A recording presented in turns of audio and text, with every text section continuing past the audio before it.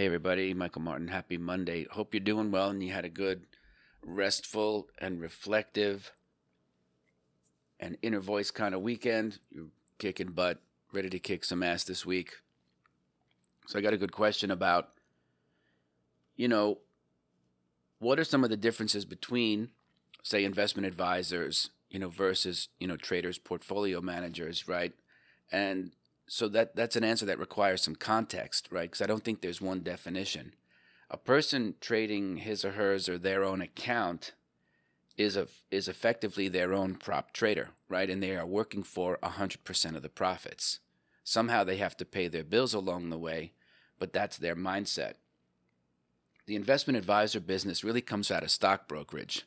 Back through the 80s and probably at least through the early to mid 90s, brokerage was still a great way for financial advisor types to make money. People hadn't made that full-on switch to fee-for-service kind of business. And that was, in fact, some of the commission brokers who were buying and selling stocks and futures and options and stuff for clients would almost look down upon the fee-for-service people who were getting paid quarterly on management fees through the firm because they were delegating the alpha creation to somebody else, whereas the stock pickers were making their own trades. So there was a cultural difference. That doesn't really exist anymore because the fee-for-service rackets become so prevalent. In my mind's eye, you really can't tell one firm from the other, to be frank, but that's really up for you to figure out or for your clients to figure out who they want to have a relationship with. Anyway, the fee-for-service game is one where you either allocate to third-party managers who have been vetted by your firm, and they probably handle a certain quality of money. That could be large cap value, small cap growth. You can figure it out. Fixed income, if there is such a thing. Yield-based investments. And that manager would get a fee for doing what they do. They wouldn't have to do any of the marketing because a big brokerage firm like a Merrill Lynch type would actually go out and do the marketing, get the relationship. The third-party asset manager would just sit there waiting to get fed. Then the fees would come in, and then the advisor would split it with the house, and they'd get paid, pre-tax, pre-deduction, and then they would earn their money accordingly. Those fees are typically charged quarterly, and they can be very, very large.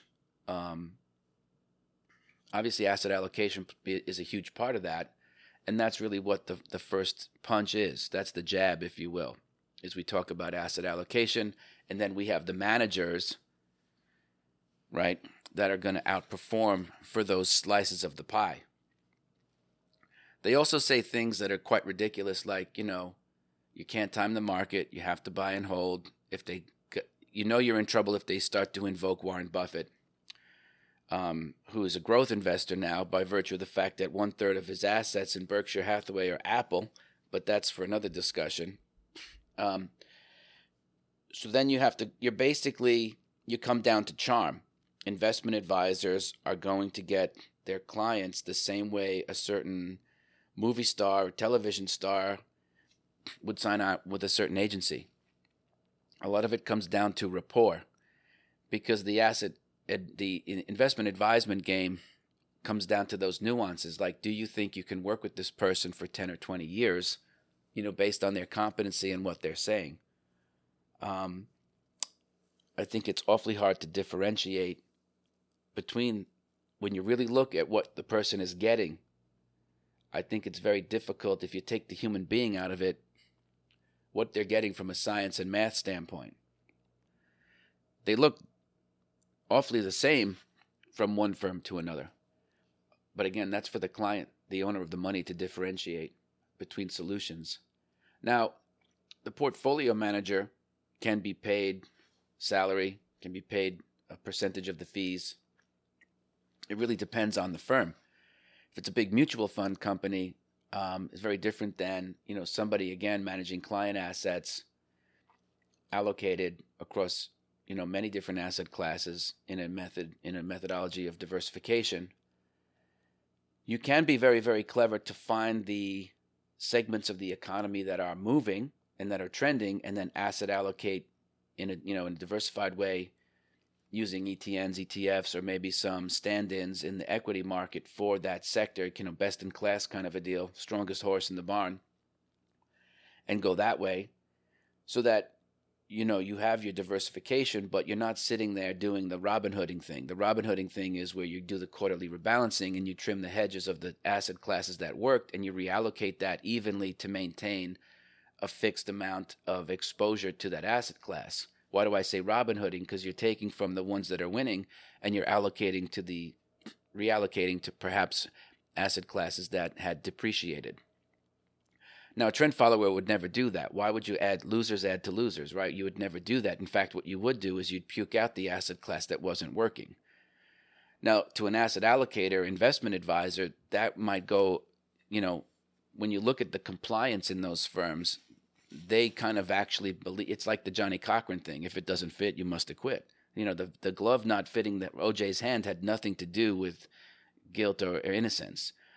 But it sounded good, and you said it so much that, you heard people walking down the street in New York City saying, dude, the glove didn't fit. He didn't do it. It's like, so, you can get stupid if you repeat these monikers, right? Because there is really no such thing as, market timing, if you will, in a bit of a non sequitur here. Market timing doesn't exist, although you can do it, but we know it as market pricing because we don't buy the market on Tuesday 10 minutes before the close as a market timing thing, right? Because it gives you the sense that there's a day or a time of the day when you have to take action. And market timers all base their actions on price, right? So it's really more of a market pricing thing. So it's a misnomer. Anyway, I'm digressing here. So anyway, an asset allocator, that's the way they talk people to staying involved in getting their fees paid quarter after quarter by saying things like you can't time the market. That probably means they're underperforming or they have asset classes that are losing money. And so they need the proverbial hand-holding, and that's what you get paid to do. Now, that's not what a trader portfolio manager would do, right? They can sidestep all of that jabberwocky, right, straight out of Lewis Carroll, by cutting their losers and not even having them on the statement. So you don't have to have those conversations with the clients because we don't have losers there. And if they do lose money, they hit the predetermined protective stop and you puke them out. So I think a lot of it comes down to context, but also the mindset, which is the other half of the pie. You get a large cheese pie, half sausage, half cheese. So this is the sausage part. The sausage part says, every dollar that I don't lose is a dollar that I don't have to make up and gain. So I don't get to sit back and say, well, I'm asset allocated and I'm protected largely from losses because when one asset class zigs, another one may zag. That's true, and I believe in that. And I've always said that traders have to be diversified too. I absolutely believe that. However, the whole rebalancing thing is just a way to keep all the money allocated so that you can charge the highest fee possible. You can't charge a management fee on cash, not a high percentage of cash anyway, you see? So when you do the quarterly rebalancing thing, it makes a lot of sense, but it's a very different mindset than somebody who's trying to protect your capital from a risk management standpoint. Remember, diversification is risk reduction. It's not risk management. Portfolio manager would say, I'll give anyone a chance for 1/4 of 1% or 25 basis points. You make a little allocation, it either works or it doesn't. It's true in a lot of lives. A lot of prop traders have a 3-month leash. They have 3 months to make money. They might get paid a draw against production. If they don't do it, no hard feelings. You had 90 days. But there's got to be something somewhere that fits your criteria around the world to make that happen. And if you can't do it, then you can't do it, right? You don't need to sit there for 3 years to figure out you're not cut out for it. So they let the people go. So the mindset of the trader portfolio manager is that I don't trust anybody or anything. I was having this conversation with a guy who not only do I like a lot, I really respect his acumen and his opinion on things. One of the few, in that, a prop trader portfolio manager is one who looks at the client money as if it's their own money. and they say, I'm not willing to stay in this thing. I don't care if it's the bluest of all blue chip names. If it's going down, it's losing me money. And I can't afford to lose money because then I need to put it also, figuratively speaking, puts pressure on the other names in my portfolio to have to hustle. One of the earliest parts of my book shows, money allocated into 100% of the money allocated across 5 different names. And we talked about what happens when one zigs and one zags. And if you had just, put in some basic stop loss protection on the portfolio manager would have ended up being 3% in the short run. And you couldn't even really determine whether the person was good or lucky, other than the fact that they had very strict rules on protecting the capital. So I think there's a sense of ownership for those types of managers that's very different from the investment advisor world. The investment advisor world says, well, we have time's on our side. And if we keep saying that to ourselves, you start to believe it. My take is there's not enough time for all the things that you might want to do on planet Earth, right? So again, it's about perspective. It's about mindset. And a manager who's going to protect that capital is the person who's going to jump on the grenade and say, look, when I smell smoke, I presume it's a 5-alarm fire. Now, I might be wrong, but look what happened with Zoom. I don't suspect that we're going to go back to normal, and whatever people think are going to be normal will be very, very different from what normal was a year ago. And I think the work from home thing is going to be something that a lot of companies are going to consider because they had this massive overhead in commercial leases that they don't need anymore. If everybody was at least as productive by working remotely, even if they had to employ some type of sharing messaging platform like a Slack, which was recently purchased, or a Microsoft Teams or whatever. So that'll be interesting. I don't think Zoom is completely over as a trade. Nonetheless, they reported big numbers and it's still sold off. Someone who's an asset allocator might say, hey, it's still Zoom. It's a leader in the space. We have XYZ allocation, and our other names like Qualcomm or what have you, unrelated to that sector, but they're moving up. Disney, mind you, with the theme parks being closed, is trading at historic highs. So again, you win some, you lose some. The losers aren't going to really hurt us because we're not trying to time the market. Again, there comes that little saving phrase that people use when they're unwilling to admit that they're wrong, or we'll wait for the fundamentals, right? That's another harbinger of bad things to happen. We're going to wait for the fundamentals to change. Most of the time, the CFA types, they don't get paid to be adventurous. They get paid to kind of stay in their lane. So they can't go too far afoul out of their own firm's compliance. And I'm not even talking about the safe harbor stuff and the risks associated with forward-looking statements and what have you. They can't put their firm brand at risk by coming out and saying, for example, Tesla is going to be a $3 trillion company, right? Because that would bring too much negative attention, even though it's possible, right? Why is that? Well, when I stand on the street corner, I see lots of, combustion engines going by, even hybrid ones.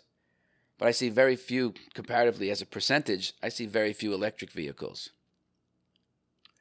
So you start to think about it, this valuation, what happens to the valuation of the overall company in 20 years when we might see a complete flip where, who knows, 40 to 70% of the vehicles might be electric.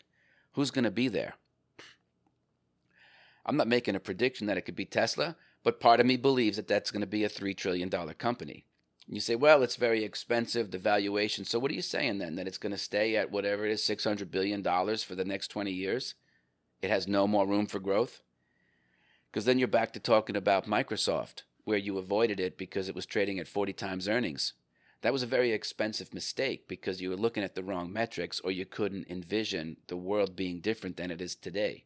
So that's another attribute of a trader, is that they have an imagination.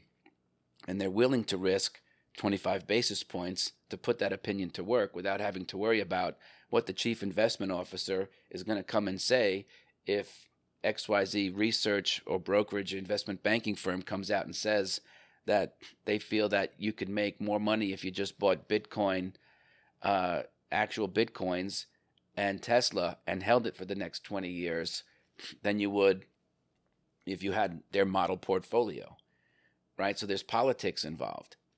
Portfolio manager trader doesn't give a rat's backside about politics and all that kind of crap. As you can imagine, they have their own thoughts. and they're willing to put those thoughts to work, and they get paid on those thoughts. They only get paid on if they win. So the client money becomes their money. And every dollar that they don't lose is another dollar that they don't have to win in another area. Because they come from the mindset that, look, in the short run, I'm lucky, I have good timing, maybe I'm good, I'm not going to know the difference. Yes, over 20 years, you know you're good. But in the short run, you don't. And a lot of these places are getting like a management fee that is not unlike a draw, where the incentive fees are really what they're working for, and they allow the client to earn back the management fees. So in the end, it looks as if they are paying nothing other than incentive fees, right? So there's a lot of ways. I can't get into it now because I've gone way over what I normally do in terms of the length of these episodes, but that should give you some insight as to what you're built for, right? Because some people are built for one thing, some are built for the other. And again, I'm not making a moral argument as to which role is better. It's not about morality. It's about how a person is built and what they're willing to do to make the money, what the clients think they're in for, and what they're willing to pay for. And you know that consumer demand is defined as the price that a person is willing to pay for a good or a service, right? It's not for anyone else to determine and say, you ought to do this or you can only charge that much. No, that's up to you. You can be empowered to do it if you want to. But make sure you have the right mindset. Because if you're going to go the incentive fee route, then you absolutely have to own the money and feel the pain of losing every dollar as if it's your own money, right? And the sooner and the less you lose when your winners do work out, again, because of good luck, good timing, or skill, you'll be profitable that much more sooner because you'll have fewer losses to have to earn back when the good news hits the tape. Anyway, I hope that answers your question and shed some light on it. There's probably a lot more to say. There's not definitive, but I think it speaks about the industry and about the person and where those two things get married up in order for it to work. Anyway, thanks for being here. If you'd like a copy of the audiobook version of The Inner Voice of Trading, go get it at Martin Chronicle. It's for free. Happy Monday. I'll see you tomorrow.